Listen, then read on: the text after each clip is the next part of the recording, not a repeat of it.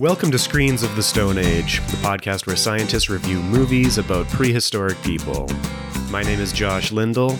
I'm a grad student studying Neanderthal teeth, and I'm here with...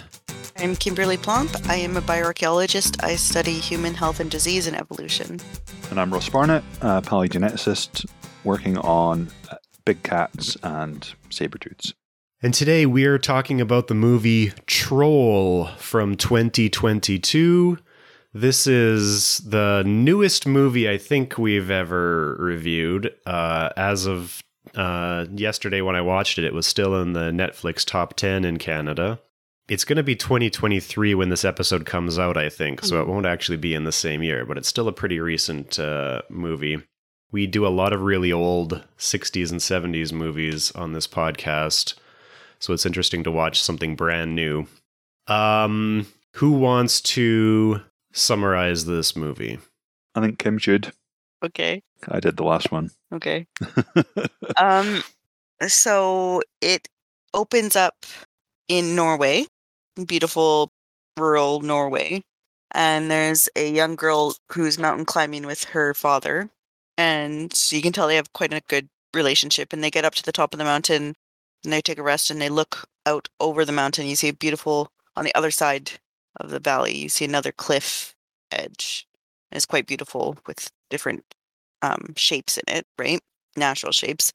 And then they start talking about how the dad raised her, telling her fairy tales about the trolls in the mountains, and how the mountains that they were looking at were the 7 trolls. Was that right? 7 trolls?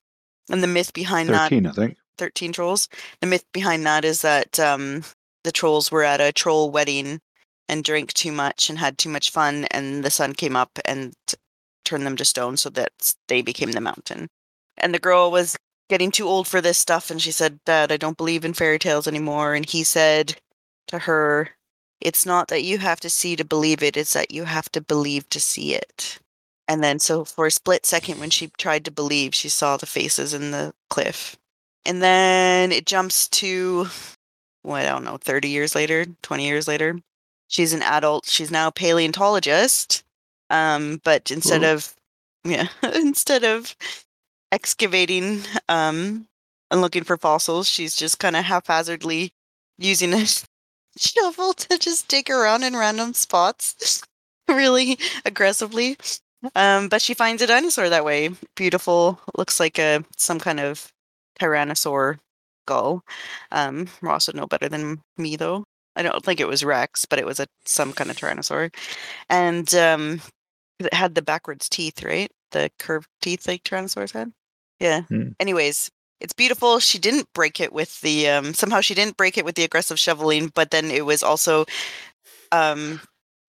easy enough for her to just wipe the mud away to really expose it. Then something happens, so we flash over to this big corporation who's putting through a tunnel through the mountain for a new road, and there's protesters saying, "Don't destroy the mountain, preserve nature." And then so people are TikToking and Instagramming and videoing all of their protesting.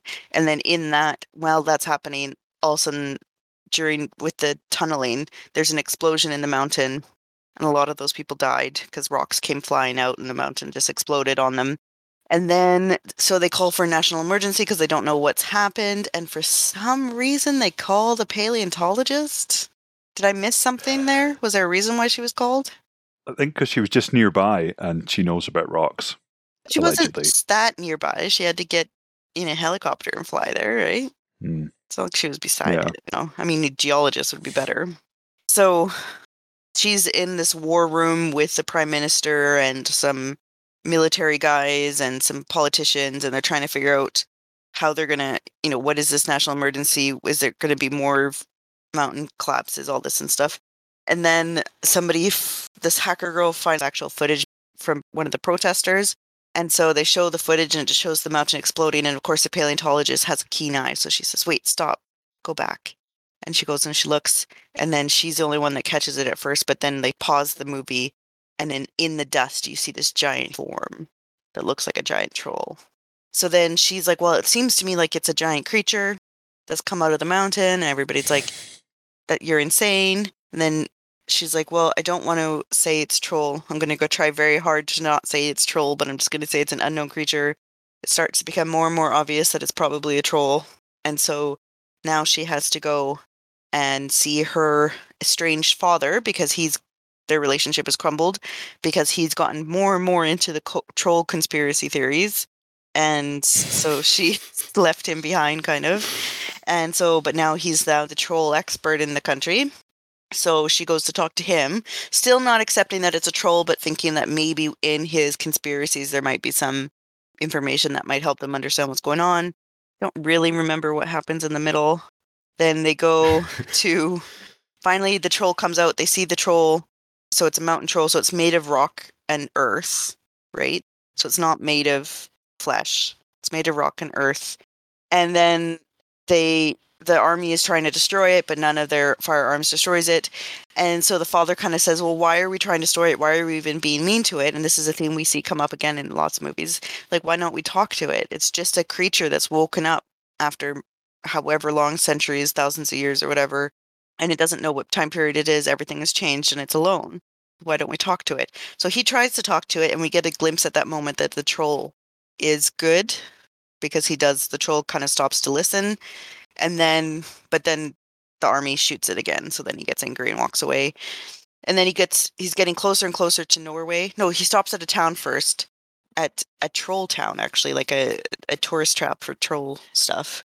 And then, so he comes up and everybody's scattering and he's stepping on things and it's all chaos. All the tourists running, very, what is that, Jurassic World-ish, right? And then there's a little boy, and the little boy is about to get crushed by one of the helicopters that the troll knocks out of the air.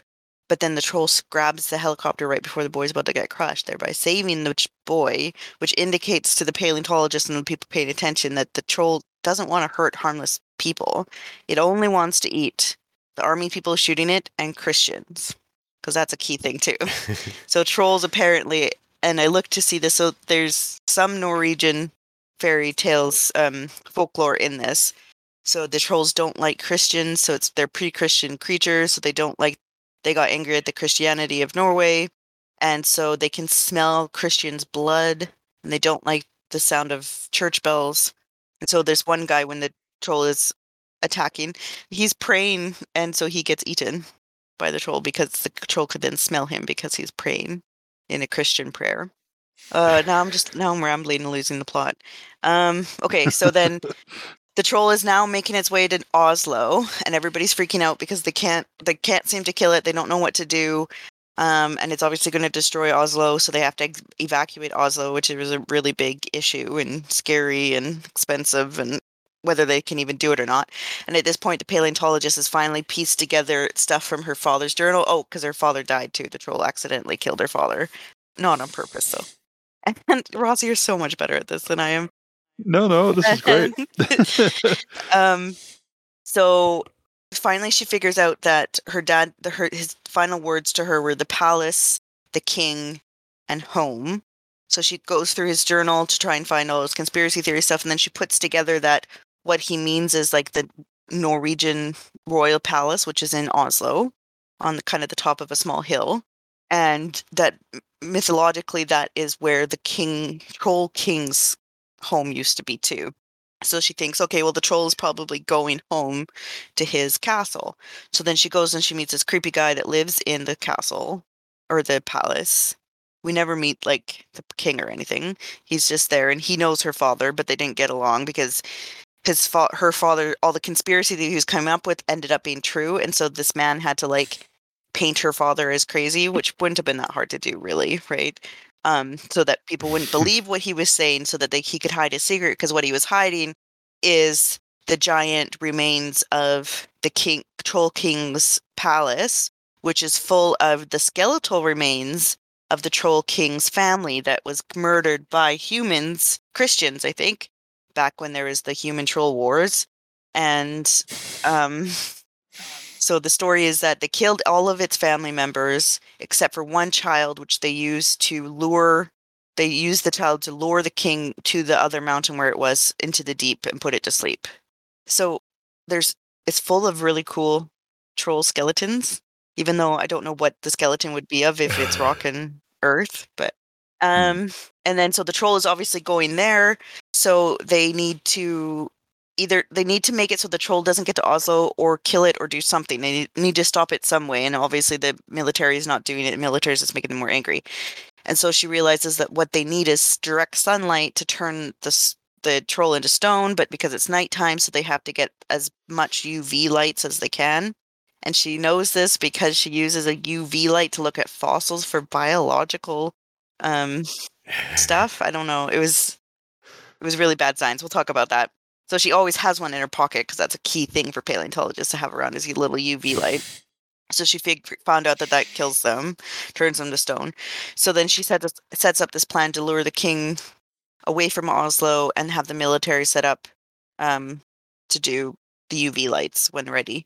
And so to get the king to come away from the palace and towards where the UV lights are, they take a skull of one of his infants, dead infants, which I thought was really horrible, like so freaking dark. So they put it on the back of a pickup truck and drive it away. So the Troll King sees like the skull of its infant child being driven away. So it starts to chase it. And then the skull falls off of the truck and breaks, which then the Troll King cries and sings this really sad crying. And like, I honestly, 2 tears came out. It was really sad. And then he gets really angry, obviously, because now like that was the last part that he had of his family. And now it's dust. And so then he starts to chase the truck again. And then finally they get him into the spot where the football is supposed to happen, the soccer, the World Cup, I think, or the Norwegian Cup. So it's in this big circle. And then the UV lights go on. And then eventually it turns the king to stone and he collapses. But they kind of they have the classic kind of final act thing of, oh no, we're hurting the big bad thing that's killed all these people. Maybe we shouldn't be do that. And so the paleontologist chick switches off all the UV lights, but then the sun has risen and he just turns to stone because of the sunlight and ends up being like a nice feature in the park. But I mean, it's kind of this one of these things where she says to him, just go away, go back into the mountains, go back to sleep. We won't kill you. We don't want to kill you.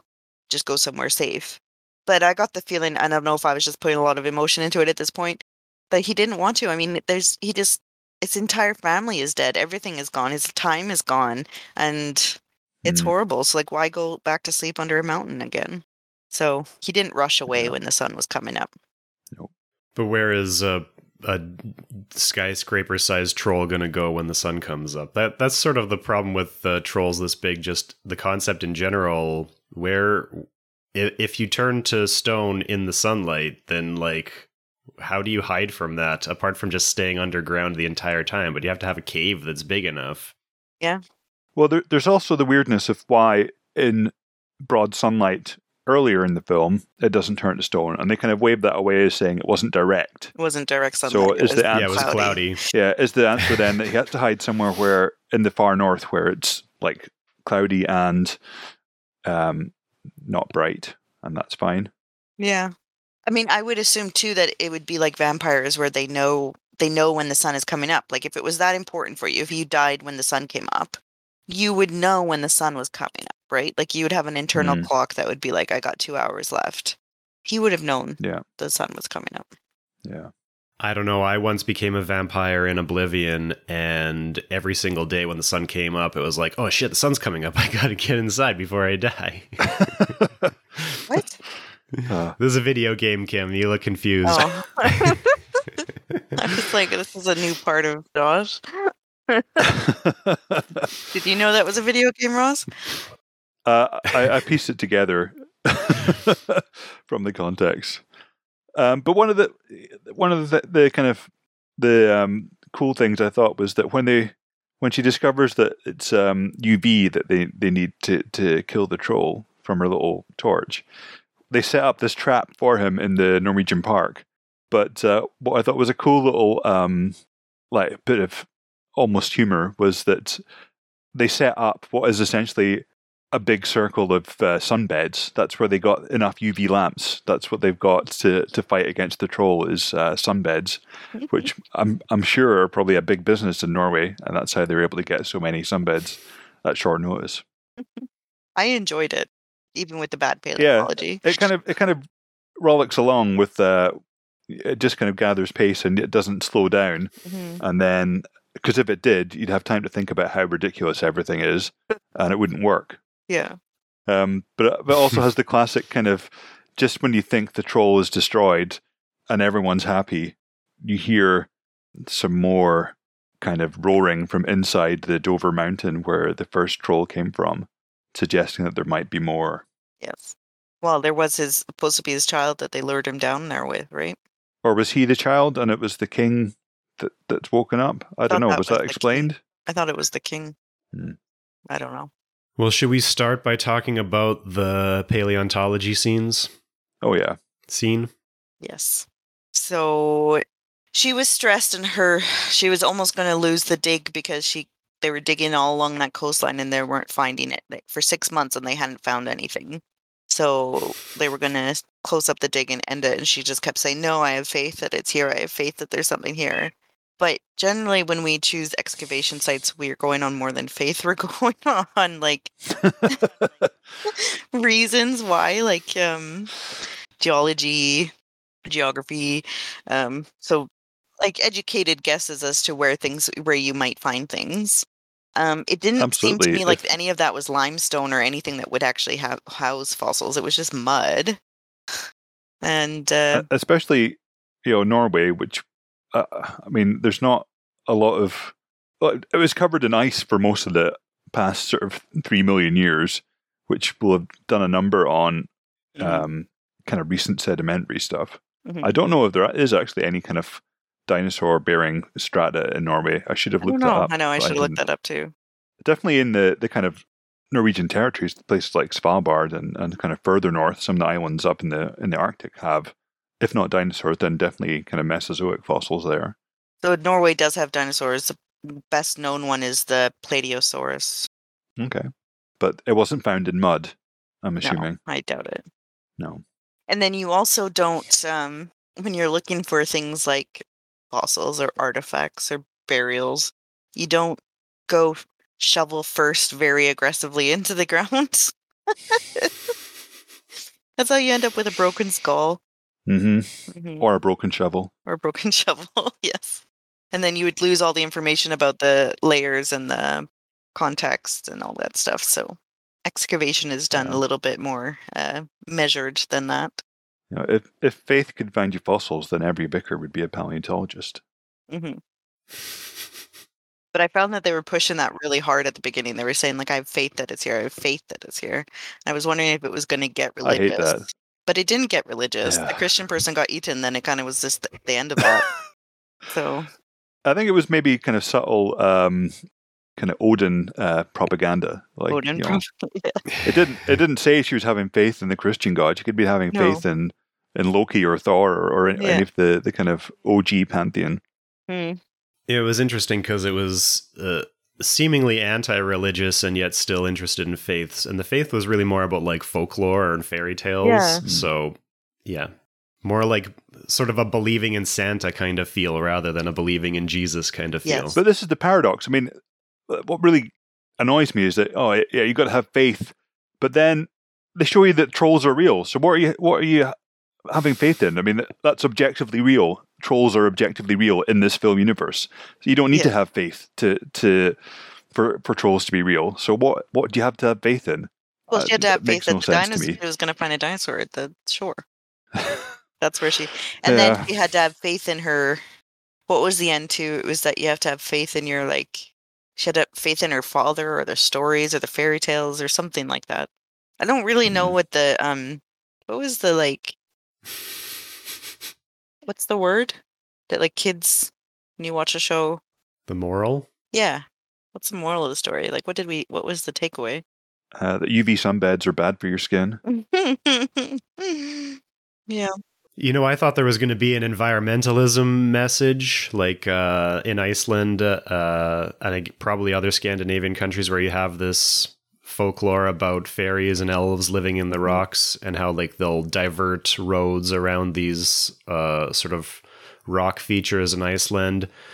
Because they started with a protest about building the road through this mountain and destroying nature, but then they really didn't build on that either by the end. No. So I thought it was really, it is hard to tell what the message is. Yeah. And I kind of thought with all the like leading up with the Christian stuff and the faith that I thought it was going to come down to like the olden, like pre-Christian to Christian, and like Christianity was going to win. I really thought that was going to come part of it, but I was relieved when it didn't.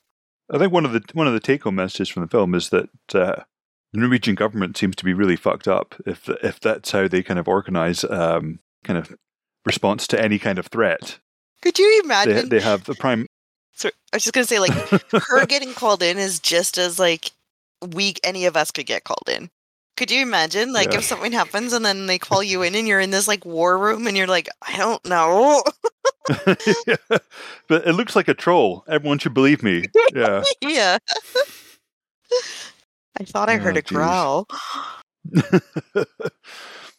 One of the things this movie does is it just sort of pulls inspiration from a lot of different Hollywood movies. Like, it's kind of like Jurassic Park meets King Kong meets Independence Day, right? Yeah. So, definitely. Like, this concept of pulling in scientists that don't seem to have any relationship to what's actually going on is pretty persistent. Like, you've got Jurassic Park where he calls in a chaotician to review his theme park, right? You've got... what's that more recent one? Arrival, where you have this linguist that gets pulled into. That makes a little more sense because she's trying to talk with the aliens. Yeah. Have you guys ever seen the movie Sphere or read the book by Michael Crichton? No, I feel like I've seen the movie. I remember when it came out in the 90s, and it's the kind of film that I would have seen. I can't remember why I didn't. It was one of my favorite books when I was young, but I don't know how the movie doesn't actually hold up that great.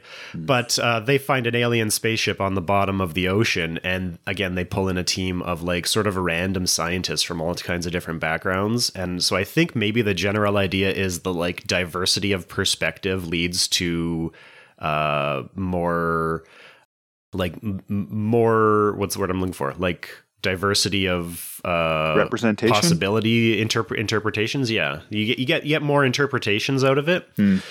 But that would only make sense if they brought in like the prime minister is like, we need to get geologists and archaeologists, and then they pull in one paleontologist, and that seems to be all they need. Yeah.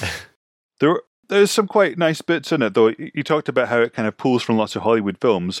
One of the best bits I thought was just after the troll has escaped from under the mountain, and it's kind of rampaging, leaving footprints across the countryside, and it kind of tracks to a nearby village, and there's an old couple sitting, just having a chat in their lovely little Norwegian house, and they're having a cup of tea. Yeah, and you get the Jurassic Park style water ripples in the cup of tea as the troll is kind of striding across the landscape. I thought that was quite fun. Yeah, there was a lot of fun things, like when that politician guy, the like aide to the prime minister, quits.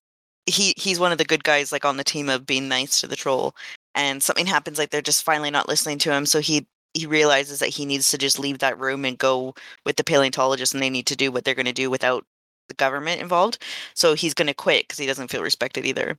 So he's like, he does this really cool moment where he takes his like his badge off, and he puts it down in front of the prime minister, and he's like, you can consider this my retirement, and then strolls out of the room really cool. But then before he gets out of the room, the door is locked because he obviously needs his passcode in the card still to get out of the door, and so he has to go back and pick it up. I thought that was really funny. Yeah, there are definitely some good moments. I also like, it's kind of quite a crazy ride. So she's thinking about how to combat the troll, and she thinks about the folklore, and like, yeah, isn't there one story where they're scared of church bells? And so like it kind of instantly switches to them in a fleet of helicopters with church bells on them, like flying it towards the troll. That was quite nuts. In a very that was when they were in the tourist parks. That was a super populated area, and they just pissed it off.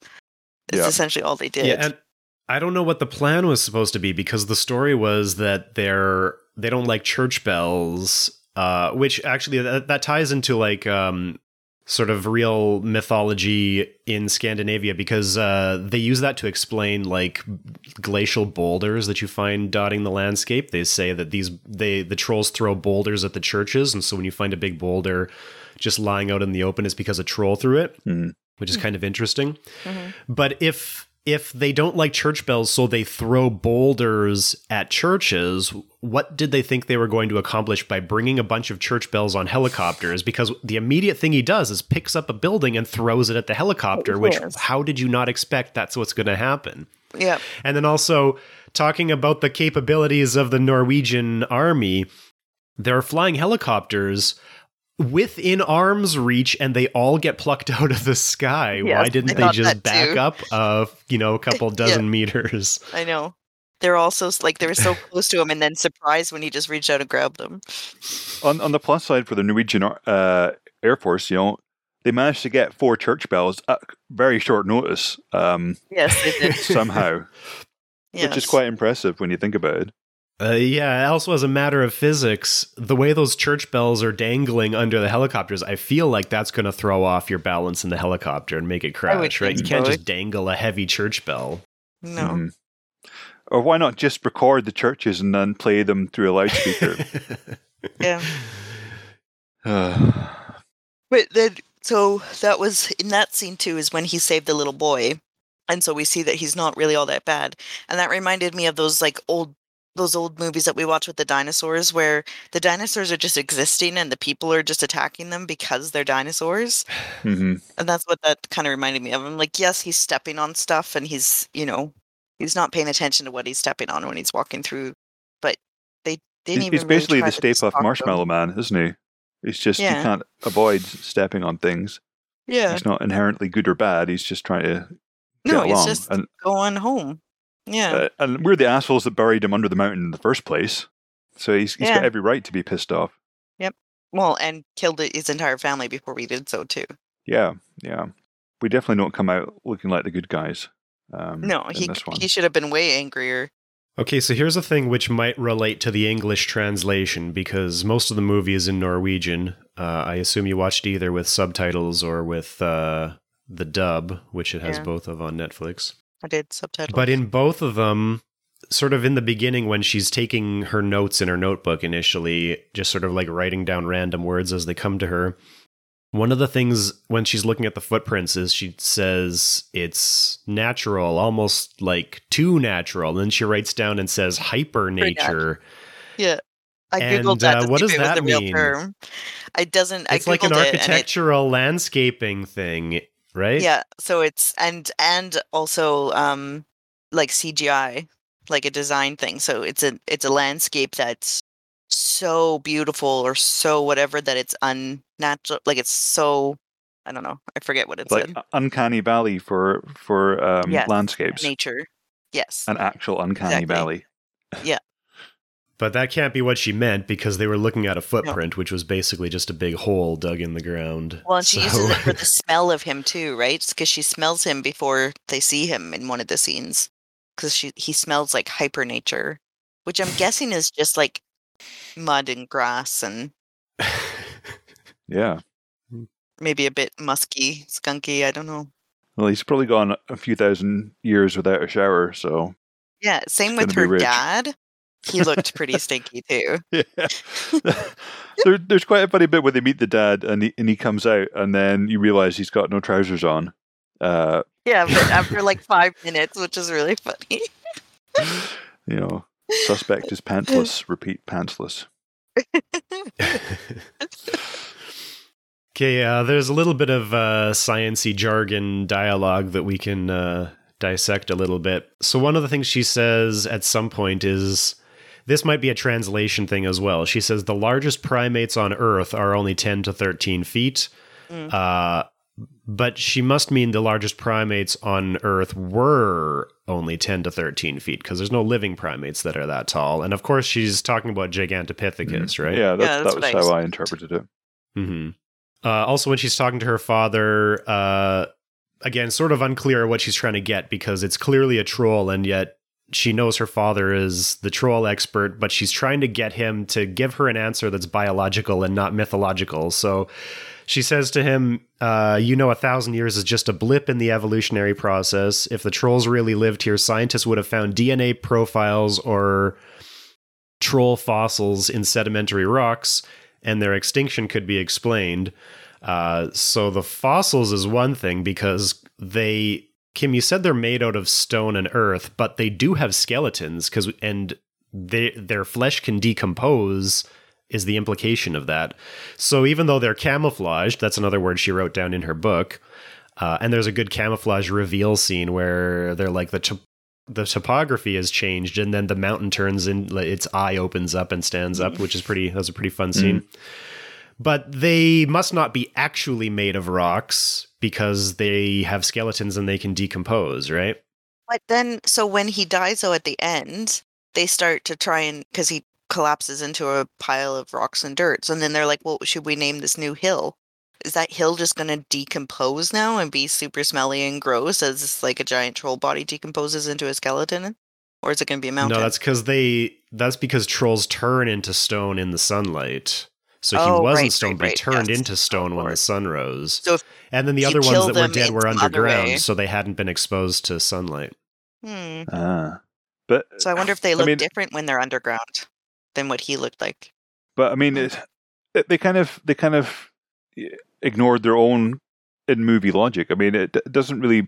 If they're made from rocks and stone, and the reason why you haven't found any fossils of them is because whenever they're exposed to sunlight, they turn into rocks, essentially. They turn into mountains. So that's great. And there's your explanation for why there's no fossils and no scientific evidence for trolls, because they're in the mountains. They're in that 13 troll wedding mountain and all around Norway.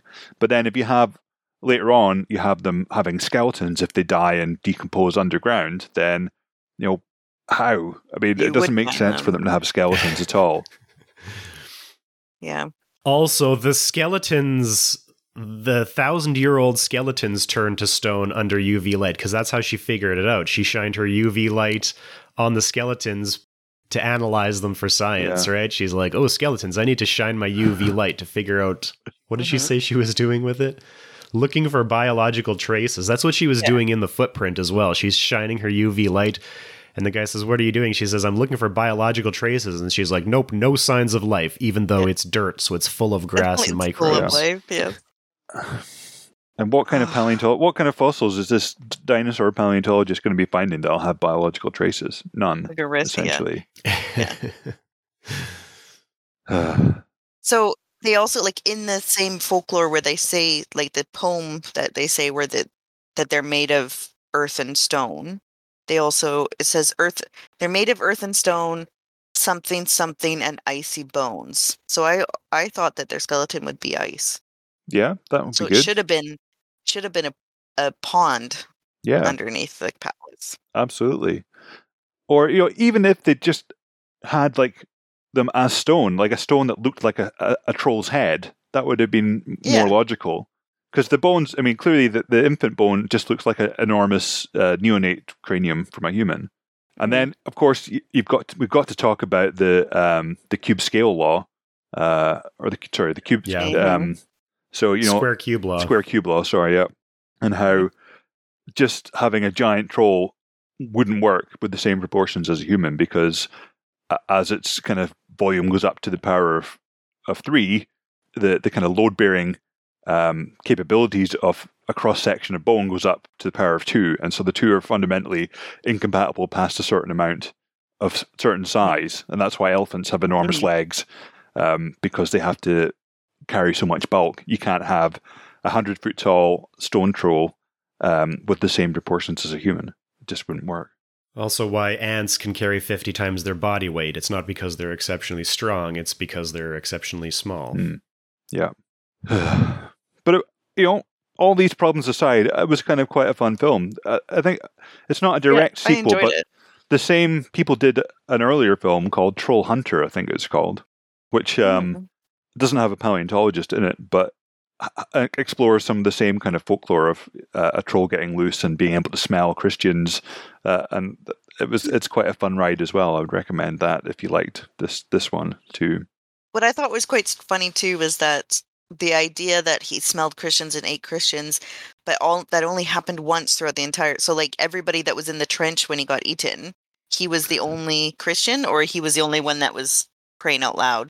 So either they were making a assumption of the minority of Christians in Norway, which would be a fairly interesting. safe assumption. I think there's lots of godless atheist, socialist heathens in Scandinavia.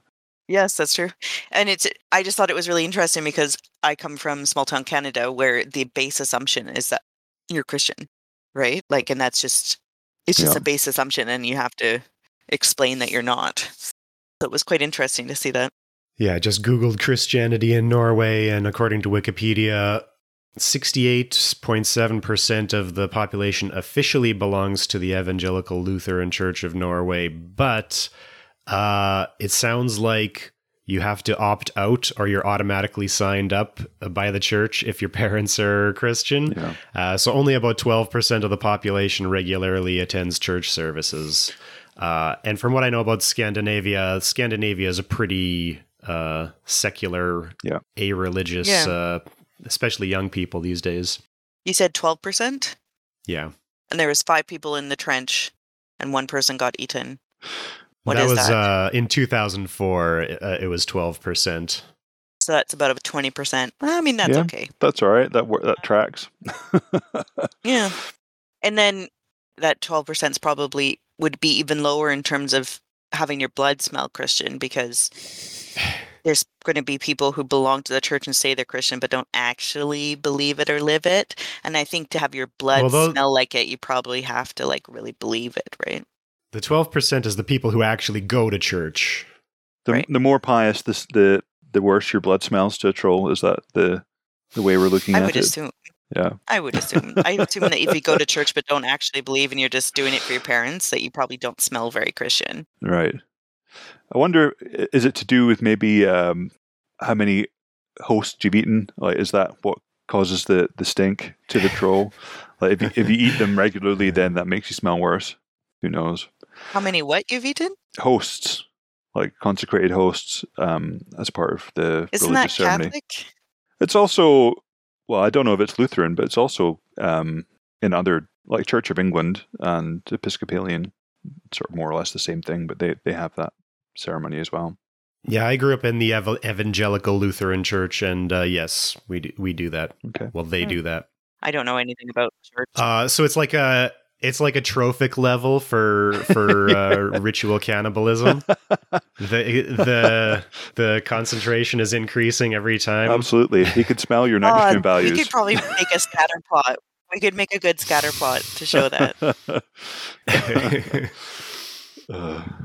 But I know that. So I think it's a similar situation across all of Scandinavia. So I remember reading when we lived in Denmark that the reason why official numbers are so high compared to actual polled numbers is that the official state church for Norway, Sweden, Denmark, they get a percentage of your taxes if you are a member, and that's why you have to go to quite a lot of trouble to opt out, because your tax dollars will go to the church that is the official state church, unless you opt out of it. So there's a massive incentive for the churches to make that as difficult a process as possible.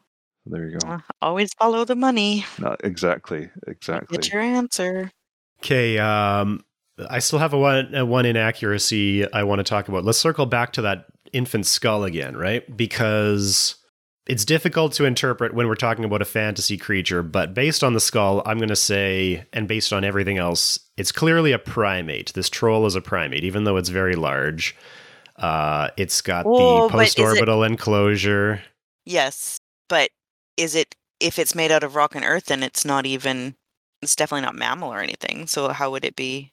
Like, if it's not made of flesh, can it be a primate? I don't think so. My interpretation is that it's not made of rock until it gets struck by the sun and turns into rock. I'm saying it's a biological thing. They never clear this up. It's kind of like a major point of the movie, which is like, there has to be a biological explanation for the mythology, and there's going to be somewhere in between. But then they never really clear it up. It's like, yes, it is a biological thing, but also it magically turns to rock in the sunlight. So they kind of leave that hanging. So my interpretation is that it's biological unless I get evidence otherwise, because it's got a skeleton. I'm interpreting that it is a primate, somehow branches off of primates. At least it grows and it has a skeleton. So the skeleton should grow the way mammal skeletons grow, right? The infant skull looks a lot like a primate infant compared to the adult skulls we can see, right? It's got the bulbous forehead and the small face. It's very clearly an infant skull. Yeah. When he holds it in his hand later before it gets smashed, it's small enough to fit into the palm of his hand, which is... I don't know exactly what size an infant skull is going to be, but it's pretty fine. That's neonatal, I would assume. Yeah. Yeah. So here's the problem with that. If we're assuming that it is a neonate, it has a full set of teeth. Yes. So its teeth was obviously what made it not human. Yeah, well, humans are born with a complete set of baby teeth, but they're inside the alveolus in the bone. They haven't erupted, and then of course they erupt within the first year. They start to erupt within the first year of life, right? But famously, everybody knows that baby humans don't have teeth when they're born, sticking out of their gums. Well, and those were definitely troll teeth too. They weren't human teeth. Yeah. But they were still clearly organized, like they were pointy, but they're still clearly organized according to the same mammal types of teeth. So it had incisors and canines and premolars and molars. I was paying very close attention because, as I say at the beginning of every episode, I'm studying teeth. So, yeah, good point. It definitely had canines, a little bit longer than you would have for humans. Even though they're all pointy, they stuck out like canines would. And it had two. You can divide the dentition into quadrants: the top and left and right, and bottom left and right. And in most animals, they're symmetrical. You have the same numbers of every type of tooth. At least in primates, you do mostly. So you've got two incisors per quadrant, and then one canine, and then two premolars, and then two molars. It didn't have the third molars, which would be wisdom teeth. So you could say maybe they have dentists who pull their wisdom teeth unnecessarily, just like humans do, or it hadn't developed it yet because those are the last to come in, or they've lost them, or anagenesis. Sometimes they just don't come in. Okay, so the thing about this is that most mammals also have two sets of teeth, the baby teeth that fall out and then the adult teeth come in behind. But the baby set of teeth is fewer in number than the adult set. It doesn't have the molars, so you've only got two incisors, one canine, and two premolars. This one had two molars behind the premolars, which indicates that it has a complete set of adult teeth apart from the wisdom teeth, the third molars. And also, once the adult teeth start coming in, your baby teeth fall out one at a time and are replaced by adult teeth. So there's never a point when you've got a complete set of teeth once your adult teeth start coming in. So if it has adult molars behind, that means it's going to be missing some of the anterior teeth because it's going to be losing teeth as the adult teeth replace it. So we have a problem because we have an infant skull that seems to very clearly have a complete set of adult teeth. I think this is only a problem if it was supposed to be representing a human. So if we make some assumptions about troll evolution, so one, it has a tail. So it has a tail, but that's something we see all through the film. Two, it has four toes in total, or three fingers and a thumb in total. I don't know if you guys saw that throughout the film. So it's lost. It's like its pinkies and its pinky toes at some point. So there's clearly been, as well as enormous size and strange biochemistry that reacts to UV light, et cetera, et cetera. There's obviously been a lot of divergence away from the kind of ancestral human troll ancestor. So maybe we're talking about one of the evolutionary novelties it's come up with is that it's born with a full set of adult teeth, and that it doesn't grow wisdom teeth, And there's your solution. I mean, what is its diet? That's what we need to know as well.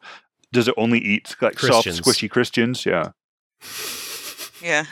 But to be born with a full set of teeth, especially at that small of a size, like the allometry or the ontogeny from the infant to the adult size, you would end up with a tiny, tiny little jaw on this huge troll, right? Or massive diastema between each of your tiny teeth. Yeah. Do any animals? I don't think any animals are born with their adult teeth, right? Because I don't see how. I don't think that would ever provide an advantage, because the advantage is also having another set come in, right? So if you break them or something, then you get another. I mean, maybe those are its baby teeth, and it later on it gets another set. That's what I would think, is that that baby teeth just look adult.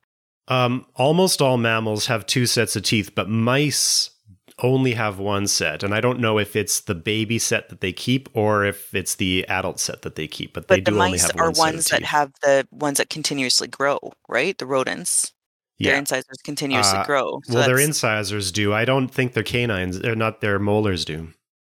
Some of their molars, I think, are constantly growing. Not in mice, but in voles, I think the teeth, the molars, as well as the incisors, constantly grow. Just I know that with sort of some of the rats and mice, they have roots, like typical kind of, what is it, tribosphenic roots or whatever they're called, like prongs that go into the alveolus. Whereas with the voles, they have an open root, and it looks like it's continuously growing as they grind up. But what is that called? Is that called hystricomorphy, or am I misremembered that? What's it called when you have continuous growth of teeth? Is that hypsodont? Hypsodont. Horses are hypsodont. That's right.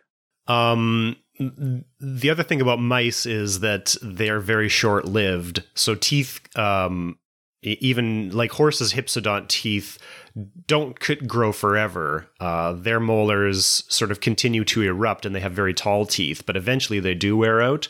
Mice are very short-lived, so they don't wear out their teeth in their life, which is why it doesn't really matter. But certainly a troll who is going to be alive for thousands of years is going to have a problem with wearing out its teeth over its lifetime, unless it's only eating very soft, squishy Christians, in which it's probably not going to wear down its teeth very much. I think I solved it, though.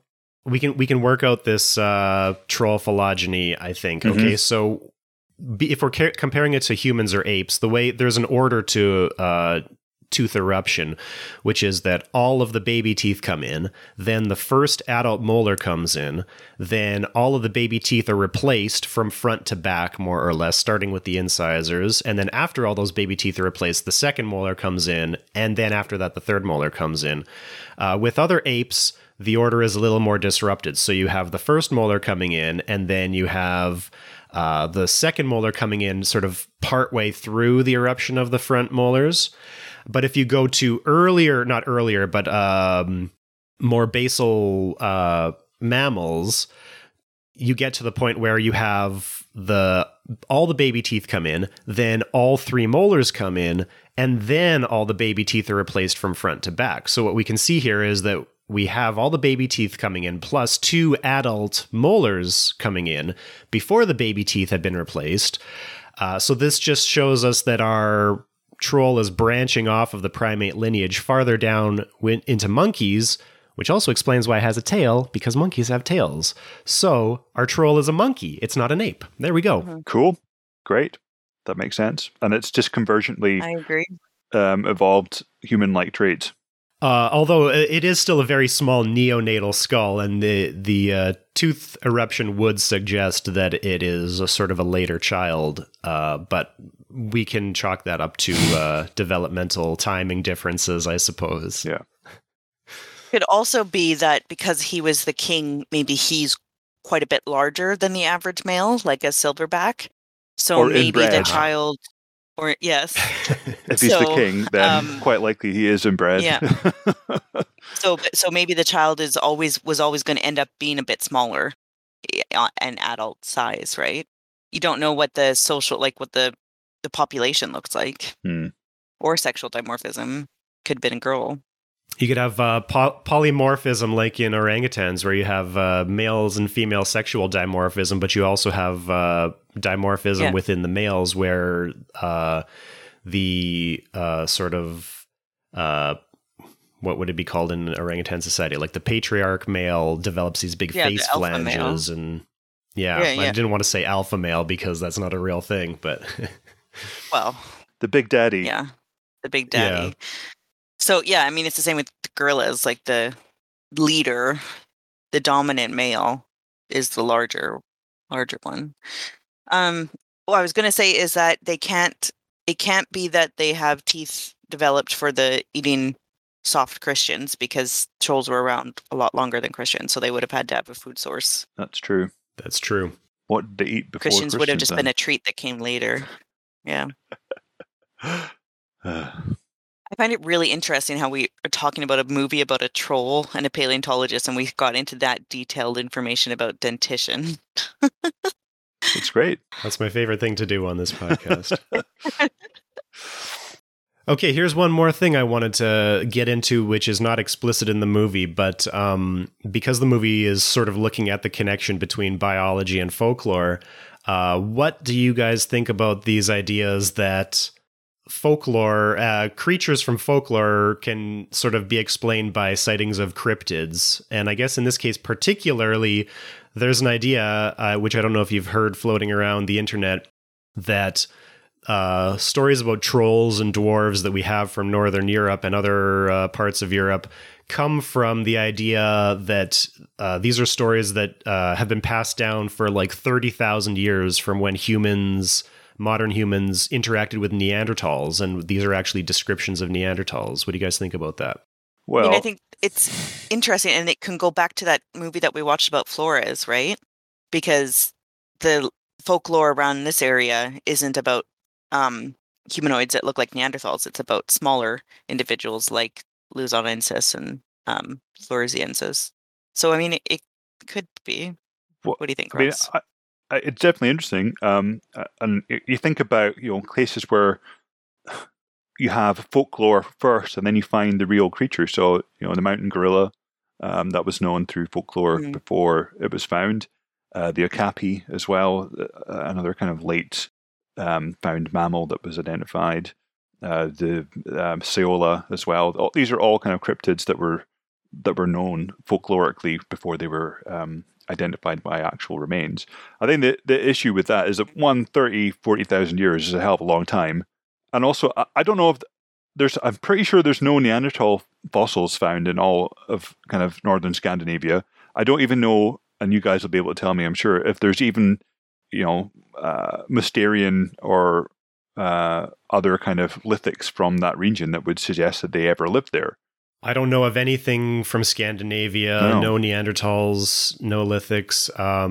That's mostly because this region would have most of the time been covered by glaciers during the time Neanderthals were alive. And in the interglacial periods, if they did move up there, once the glaciers expanded again, they would have wiped away much of the landscape. Yeah. So anything that was living there during the Pleistocene is probably going to be hard to find evidence of it. Yeah, I mean, definitely it's interesting, but I think there's if we're going to go through that route, then we don't have to invoke Neanderthals to explain it. We already have creatures which we know live in Norway and Sweden, which live in caves, which are large and terrifying and look a bit like people, in bears. I mean, bears are a good thing to be scared of in kind of caves and forests and places like that. And they would be a good explanation for why we humans generally tend to be quite terrified of caves in the dark, because a bear might be there that would eat us. Yep. It's also pretty easy to just imagine a human and then imagine an ugly, scary human and tell a story about that without there being any truth to it, Yeah. Yeah. And we have those all through human history. There's even ugly people around today. I mean, it's I know. Shocking, but true. The oldest fairy tale is supposed to be said to be about 6,000 years old, called The Smith and the Devil. So if that's the oldest one that we have evidence for, it's 6,000. Oral history could go back, I would say at least 15,000. Yeah, and definitely, some of the cave art from Australia and its relation to modern day Aboriginal Australians suggest that the kind of culture has been continuous for at least 40 or 50,000 years. So it's not, I mean, it very much depends how cultural transmission of knowledge is approached. I mean, in kind of Western societies, we assume that oral transmission is one of the least trustworthy ways of transferring knowledge. But in other societies, you know, where people are used to it and are trained to it, and that's their main method of knowledge transfer, it can be very, what's the word? Reliable. Reliable, that's the word I'm looking for. Yeah, it can be very reliable and very fidelious, if that's even a word. Yeah. High fidelity. And I mean, with fairy tales too, it's not really about the details or the facts. It's about the moral and the story, right? Mm-hmm. And a good story is hard to kill. So yeah. All right. So, what are our final thoughts about the movie Troll? I liked it. I would say people should watch it. It's a good, entertaining movie. Yeah, I think it's fun.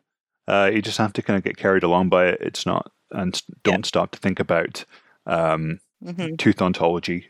Just kind of power through it to the end. Whatever you do, don't think about it. Tooth ontology. And it's got lots of nice little bits in it that are quite fun.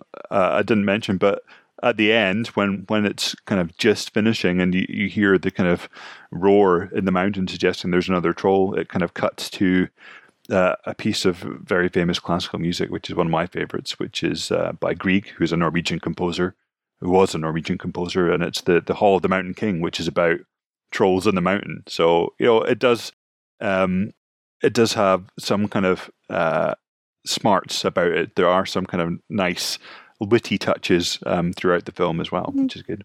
Yeah, I liked it. I think one of the things about it is that it's clearly built on a lot of Norwegian cultural knowledge, where I think they talk about all these like old fairy tales and these authors, and they're like, of course, everybody knows about this. We learn about this in grade school. And they're like, I have to look up this guy. One of them was Theodore Kittelsen is one they talk about all the time, right? And so I looked him up, and there's a lot of like troll drawings, which I'm sure I've seen before, like the drawing that they keep showing in the movie of the giant troll standing in the middle of the town square, right? And so apparently this artist is very famous in Norway and not very well known outside of Norway for drawing these mostly lots of fantasy pictures of trolls and things like that. So I think there's a lot of just sort of like background knowledge in Norway that would sort of contribute to the experience.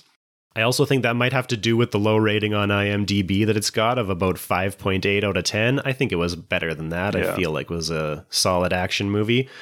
But all the reviews are talking about how it's so bland and not, nothing unique. It just draws from all these Hollywood movies and takes like the most basic, boring stuff about trolls. And they're comparing it to Troll Hunter, which you mentioned. They say that's a way better movie, but not about paleontology, so we can't review it, I guess. Yeah, I mean, I guess if you're in Norway and trolls, like the troll folklore is a big part of your life, then that might be boring aspects of it. But for like a Canadian, I don't hear nearly enough about trolls in my daily life, so I quite enjoyed hearing more.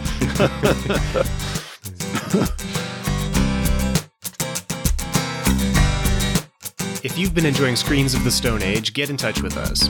Follow us on Twitter at SOTSA_podcast and on Facebook at SOTSA podcast, or send us an email to screensofthestoneage@gmail.com. Screens of the Stone Age is supported by the Paleoanthropological Society of Canada. Find out more at pasc-scpa.ca.